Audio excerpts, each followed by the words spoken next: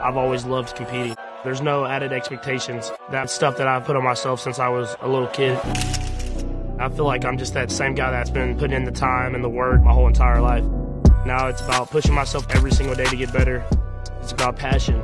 I'm going out there having fun. You have to make sure that you're just evolving and never being satisfied with where you're at, get better, and those are the guys that find ways to win in the end. I believe maximizing every single day. I mean, that's the thing with me. I take it one day at a time and go out there and try to be the best person I can be. But I know it's going to take a long time of consistency if I want to be where I want to be at in the end. Just hard, the same amount of tenacity and dedication every single day. Take it 1 year at a time, one day at a time, and try to put together great years. And then at the end of it all, we'll have no regrets on where we're at. Hey! Y'all believe that this is our moment. Believe that this is our moment. Ain't no better time to be great than today. We do not have to do anything else other than being ourselves. I truly believe that. If we just be ourselves and trust in each other, that's how we can do what we do.